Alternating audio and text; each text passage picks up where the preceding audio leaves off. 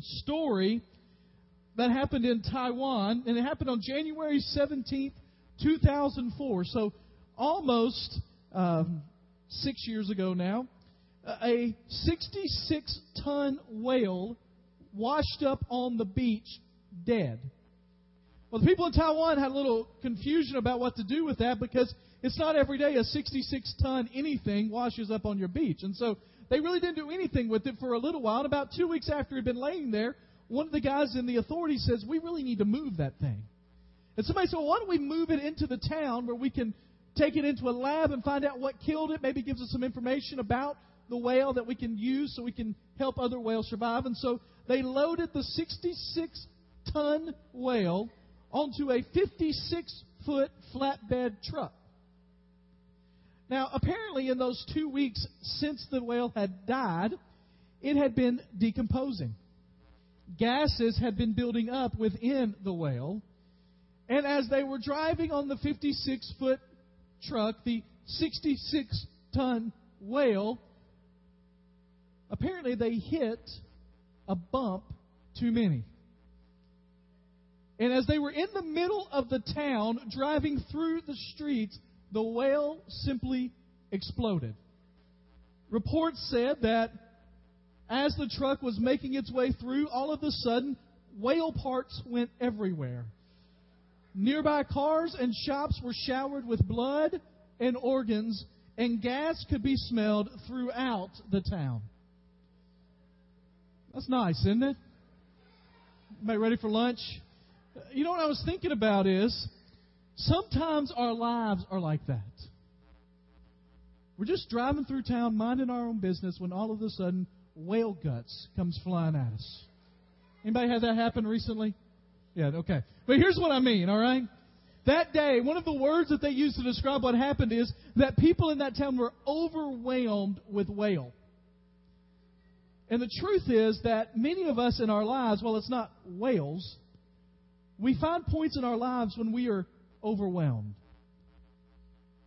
When we just physically get exhausted. When we get paralyzed by all that there is to do. And whatever it is that overwhelms us, whether it is overextending ourselves physically or a flood of facts or demands or commitments or questions that are unanswered or bills that keep showing up, whatever it is, it leads to confusion and chaos, and our lives are paralyzed by fear that comes from being overwhelmed. What is it in your life that overwhelms you? You know, one of the things as a pastor that I've come to really cherish are Saturdays as a family. Because as Eli's in school, the only day we really have together as a family when we're all off and not having major obligations is Saturday. And yesterday was a pretty full Saturday, and so I just started thinking in my head, well, when am I going to have another Saturday off? So I thought about next Saturday. Well, next Saturday there's a cleanup day here at the church. Starts at 6 o'clock in the morning. And then at 9 o'clock we have a flag football game. At 10 o'clock we're going to the Pioneer Fest at Eli's school. And then after that there is a trip to Honeysuckle Hill Farm for the first through third graders. So next Saturday's gone. The week after that is Reformation Day, or as we call it, Halloween. So Halloween is a day. It is Reformation Day if you look on your calendar. Halloween is a day taken. You know, when you have kids, Halloween is a day that's taken. And then I started to think about it, and I don't have many Saturdays open because holiday season's coming. And as I looked at my calendar, part of me was just overwhelmed with all that I've filled my life with. I was thinking about that and how it causes us to kind of be paralyzed sometimes. And I reflected back on my youth. When I used to go to the circus as a child, my favorite thing was the lion tamer. Now, I like the lion basically because a lion starts with the letter L, and my name starts with the letter L, and when you're a kid, that's all it takes, right? And so I was reading about a lion tamer, and I don't know whether you know this or not, but lion tamers, when they go into the cage with the lion, when they're there with him, they have several things on them to help protect themselves. They have a whip, they have a gun most of the time that you can't see if the lion gets too violent. But what is the most important tool they have is a stool. Like this. Now, when I first saw the lion tamer doing this with a stool, I thought, well, that's just a good show, right? Because if a lion wanted to eat through a stool, a lion could eat through a stool. But they say the reason that a stool is so effective in taming a lion is because the lion tries to focus on all 4 legs at the same time. And as it's trying to focus on all 4 legs, it becomes paralyzed and can't move. I just want you to think about your life for a minute. Have you ever found yourself in one of those moments when you've got so many balls in the air, you got so many calendar dates, you got so many appointments, you got so much stuff that you're trying to focus on all of these things, and it paralyzes you into not doing anything? Anybody ever been there? It's okay to raise your hand in church, all right? You been there? I was thinking about this week and got to Psalm 90 and realized that there are 2 ways that if you want to truly get over what happens when you get overwhelmed, the 2 ways, the simplest things to do is, first of all, to simplify your life. There's a simple revolution going on. It's kind of interesting because some of the best products and biggest stocks in recent years have been companies that strive for simplicity. Apple is a company that's very simple in its branding and makes things simple to use. Google is a website that now hosts over 80% of searches on the web, and yet if you go to their web page, it is the simplest website. Southwest Airlines made a commitment several years ago they were going to be the cheapest airline, and they were going to do it by being the simplest. And even as major airlines have filed bankruptcy across the board, Southwest, although maybe not thriving, is surviving. Books are out now in Christian bookstores because we like to take anything that the world's doing and copy it into the church. The simple church, simple life idea. And when you're going through all of this overwhelming stuff, you've got to learn how to simplify. A second way you can do it is by clarifying, and that just means getting back to the basics and what is important.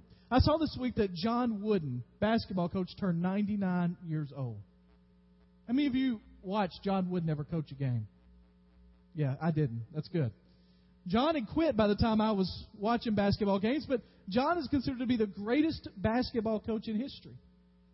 And he tells a story one year. I don't know if you knew this or not, but John Wooden basketball teams won several national titles in a row. He was coaching the UCLA Bruins, and one week they were starting their practice. Back then they didn't have Midnight Madness. They just started practice. And so they get together in the locker room, and John Wooden comes out, and they're all waiting because they won the national championship the year before. They're ready for training camp to start. They wonder what words of wisdom John Wooden is going to have for them. So they comes out, and John Wooden says, "Guys, I just want to tell you that today we start our path to a championship. And today we start our path to a great team. And I want to start today by telling you the simplest thing you can think of that's going to help us to win a championship." And reminiscent of Vince Lombardi's "This is a football" speech, John Wooden pulled out a sock. He said, "Guys, today, for the first half hour, we're going to work on how to properly put on your socks." The guys kind of looked at him and chuckled a little bit. And John Wooden said, "Listen, I've been with guys before that didn't know how to put their socks on. And if you don't put your socks on correctly, you're going to develop a blister. And if your blister gets bad enough, you're going to miss a game. And if you miss the right game, we might lose that game. And if we lose the right game, we might not win the championship. So today, guys, we're going to learn how to put our socks on correctly." So today, out of Psalm 90, we're going to learn how to put our socks on correctly. All right? This is a psalm of Moses, and it's at a time when there was lots of questions and things going on with the people of Israel, and really would have been an overwhelming time for them. And Moses is standing on the edge of the people going into the Promised Land. And if you remember biblical history, Moses wasn't able to go into the Promised Land because of his sin, but he's standing there waiting for it to happen. Now, you'll look at Psalm 90, it says a prayer of Moses. You see that? You see it? Yes? No? You there? Okay. Just making sure. It says a prayer of Moses. Here's an interesting thing. Most of the Psalms, 150 of them, most of them are written by David or ascribed to David. There's only one psalm that's ascribed to Moses. And where is it? Right here. Good. You're there. All right. Psalm 90. It's this one. Here's another interesting thing. if this is a psalm of Moses, and most scholars assure that it is, and that it is right before they go into the promised land, and Moses is going to bow out, that this is the earliest psalm we have. This is the first of the psalms that was written. And what Moses really does here is he's recounting some things for the Israelites as they go in. This would have been the first worship song written for the Israelite songbook. And he starts like this. It says, Lord, you have been our dwelling place throughout all generations. Before the mountains were born, or for you brought forth the earth and the world, from everlasting to everlasting, you are God. Now, I want us to see 6 basics out of this passage of Scripture that can help us to understand what we need to clarify when those moments of overwhelming come in our lives. And the first is this: God is great. God is great. Moses begins the psalm with the most basic declaration you can make. In fact, he starts with just simply the word Lord. Now, it's interesting because he doesn't use the word for most of the psalms used for Lord. He uses a different word. Most of the psalms use a word Yahweh. You've heard Yahweh. Yahweh is the personal name of God that signifies that He is Almighty. Well, this is a little different version of a word that was used for the Lord. It is the word Adonai. And that basically means Creator, Supreme Being, High and Holy One. So what Moses says from the very beginning is Lord, Creator, Ruler, Great God. Then he says this: you have been our dwelling place throughout all generations. What he basically says there, that our dwelling place is, that's our personal safe harbor, our personal place of rest, our personal resort that gives us peace. And so even in this first few words, what Moses says is, Lord, you are more high and lofty and mighty and holy than we can ever imagine. But at the same time, Lord, you are personal and you care, and you are the place that we can run in our deepest need. He balances the 2 major aspects of God's character that we must all grasp: that God is great and God is good. He goes on to say that before the mountains were born, he says, you have always been, or brought forth from the earth of the world, from everlasting to everlasting, you are God. That last word, God, there is also interesting, because what it tells us is that name for God is a name that other cultures in that area used for God, but they would always add something to the end. It's a word that's just 2 letters, E-L, it's pronounced L. And what it basically means is that it was the God, and they would add something, the God of the harvest, the God of the Philistines. But what Moses says is, it's not you're the God of anything except that you are the God of everything. You are just El, God. God Almighty, God of gods, Lord of lords, King of kings. In these 2 verses, we see that God is Creator, personal, eternal, superior, our loving refuge. And the question that you need to ask when you become to get overwhelmed in your life is, do I have a right understanding of God? Because let me tell you what happens. As your God grows bigger, your problems grow smaller. As your understanding of who God is increases, your problems decrease. You see, when I think about my problems, it works the other way too, that the bigger my problems begin, the less I think about how great God is. If you think for a minute that we serve a God who created this universe, as we've talked about, that holds it in rhythm so that it stays perfectly like it's supposed to keep going, why in the world can I not trust Him with my checking account? Right? I mean, if He's that big, why can't I trust Him with the little stuff? We have to remember that our God is holy, pure, powerful, personal, eternal, superior, compassionate, our Lord. I was reading this week about a nuclear submarine. Nuclear submarines, are just amazing vessels. They go down and they have to come up every 90 days. And they're asking the skipper, why do you have to come up every 90 days? And he said, well, it's simple. It's not for any other reason. I mean, it's not because of food, because we could put enough food down there that we could stay 90 days or longer, even months. It's not because of hygiene. We could put enough staff down there that we could handle the hygiene for months at a time. He says there's really only one reason we have to come up. He said, even with all of our great equipment, we have to surface every 90 days just to recalibrate our system with the North Star. And I kept thinking, if this submarine that has all of this technology on it has to surface every 90 days just to recalibrate with the North Star, shouldn't we in our lives on a regular basis recalibrate with the God of gods to make sure we're on course? First thing that Moses says is that God is great. Here's a second thing. It's a recurring motif throughout Scripture, and it's simply this. It's a basic thing. Life is short. Verse 3 says, you turn men back to dust, saying, return to dust, O sons of men. Now let's talk for just a minute about the fact that when Moses left and he took with him the Israelites, they were going to the Promised Land. Some people estimate there were about 2.5 to 3 million Israelites with him.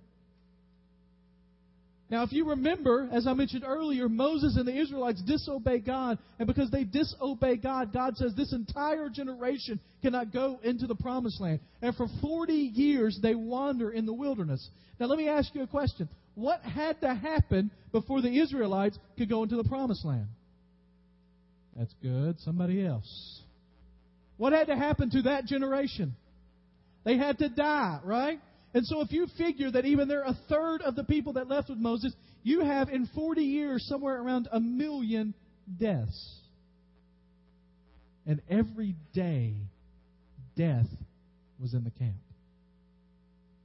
So when Moses says that men are dust, saying, return to dust, O sons of men, what he literally means is that time is short. People are turning back to dust. Death is always there. Verse 4, for 1,000 years in your sight are like a day that has just gone by, or like a watch in the night. You've done it before. You look at kids and you haven't seen them in a while, and you go, man, where did the time go? Anybody ever looked in the mirror and asked where the time went? Right? I read this week just to remind us that time is quick in our lives. It says how you might know if you're getting old. Some of you in this room need to listen to this closely.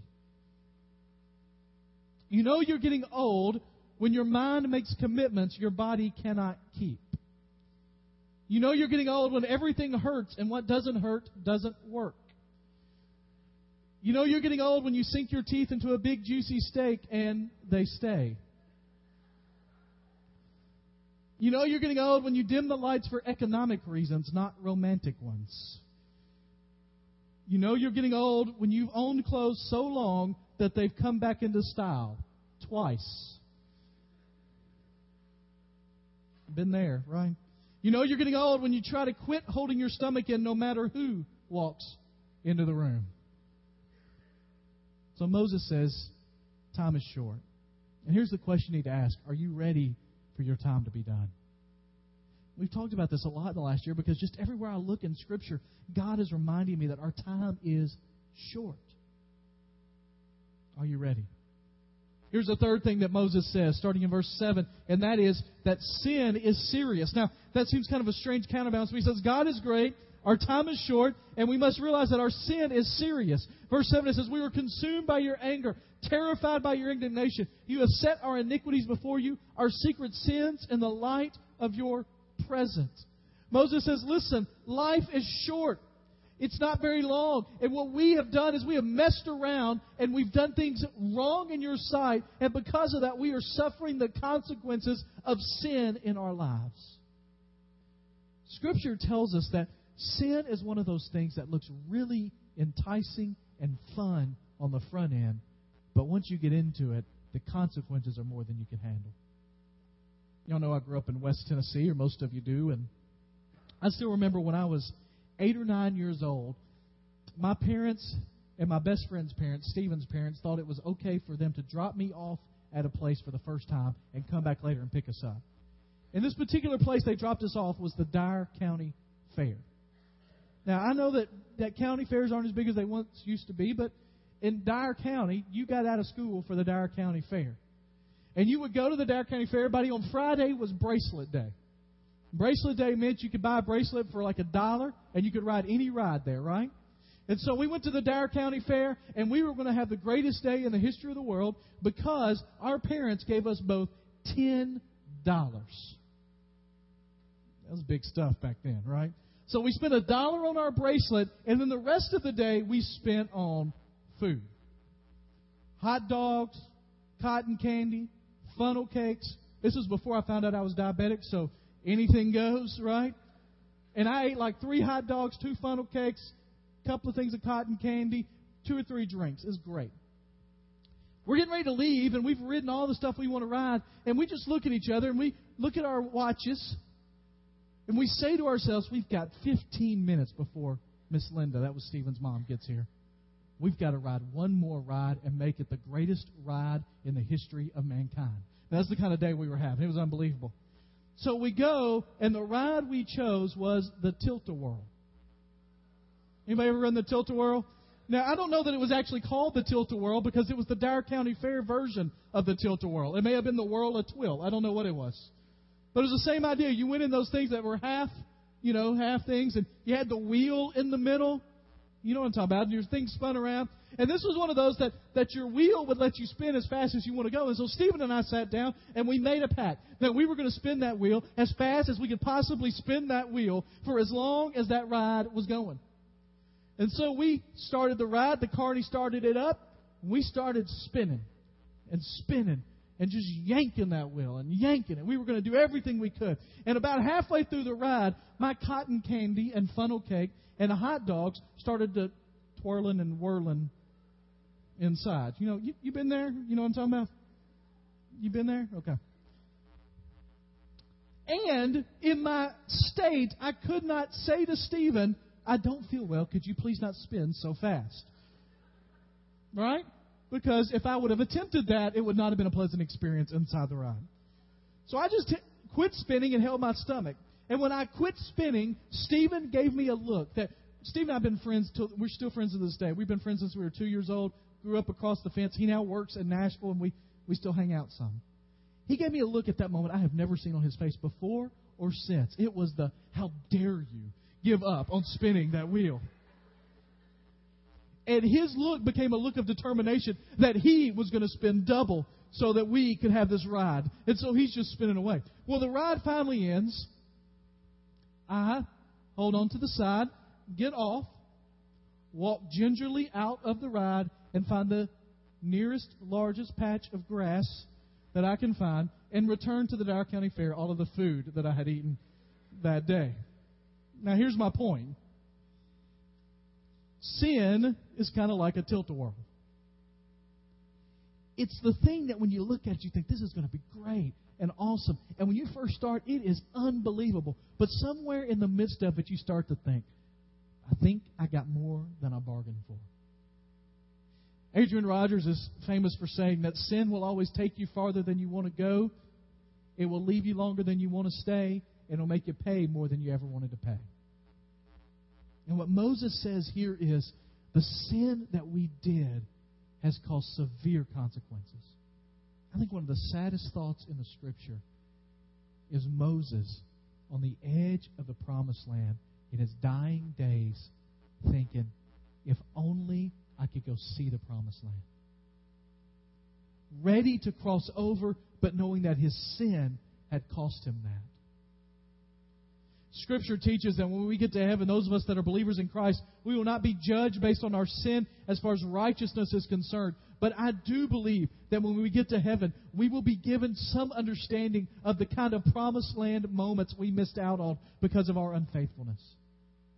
Now, it tells us in Scripture that we will have every tear wiped away, and that's a symbolic thing, but I also think it means that there will be some tears of regret. Let me ask you a few questions. When was the last time you got alone with God and asked Him about your sin? When was the last time you stopped what you were doing for 30 minutes or an hour and just confessed to the Lord the sins that you were committing? When was the last time you allowed God to change a habit or a sin pattern in your life? When was the last time you wept over the sin that you have. Moses says, our sin causes your anger to be against us. Reading through the one-year Bible, you realize when you get to the book of Isaiah and Jeremiah how God's people had turned their backs on Him so many times. God just becomes angry with their sin. Still loves them, still says over and over, if you would turn from your sin and come back to me, I would receive you. But you have remained in your sin. God is great. Our time is short. Sin is serious. Here's the fourth thing. Wisdom is required. Verse 12 says this. Teach us to number our days aright, that we may gain a heart of wisdom. What it means there basically is each of us have a number of days. It tells us up there that the length of our days in verse 10 is 70 years or 80 if we have the strength. Yet their span is but trouble and sorrow. He tells us in verse 12 that because our time is short, because our days are numbered, we need to number our days. And what that means is we need to take advantage of every moment that we have. If you can number your days, if you just count on 70 years being a lifespan, if you're 25, that means you've got about 16,000 days left. If you're 35 or around my age, you've got around 12,000 to 13,000 days left. If you're 45, you've got 9,000 days left. 55, you've got 5,500 days left. If you're over 65, you've got under 2,000 days left. And if you're over 70, you're living on borrowed time. Now, I'm going to tell you in the first service, I got some groans about that statement. I also got attacked in a couple of Sunday school classes, but I made it out alive. But that's what Moses says. Make each day count. Somebody said, what if you counted each second of the day that you're given as $1? Would you understand how you're investing your time? If you just think about your investment, you have 86,400 seconds in a day. Now imagine how you're investing each second. Moses looks out and he says, listen, we're getting back to the basics. It may be an overwhelming task, but remember God is good. We remember that our days are short. We remember that sin is serious and that we've got to make the most of it. And then the last two things is this, is that mercy is available. Here's the good news. Verse 13 it says, relent, O Lord. How long will it be? Have compassion on your servants. Satisfy us in the morning with your unfailing love, that we may sing for joy and be glad all our days. You see, the thing is, Moses lays out a pretty bleak picture, but then he says the good things is we serve a loving, compassionate God. And he says, when you realize that sin is serious, that you've got this problem, when you realize life is overwhelming you, and you say, why is it overwhelming? You look through and you clarify, you realize God is bigger than my problems, that my sin is serious, perhaps I need to confess that. You come to this end and you say, I'm just thankful that I serve a God that loves me and is merciful towards me. And then the last verse of this passage tells us that success is possible. What Moses basically says is, it's an interesting prayer because he prays about how God's anger has burned against them. And then the last two verses he turns and basically says, now Lord, as these people go into the promised land, do what you're going to do. Make your promises come true. It's a beautiful picture of Moses passing the torch through prayer and saying, God, I may not be able to go, but I want your promises to be fulfilled in the generation that is to come. I don't know what areas of your life might be overwhelming to you right now, but I can guarantee you this. If you're in the midst of one of those overwhelming periods of time, it's a time frame that you need to set aside to clarify what's important.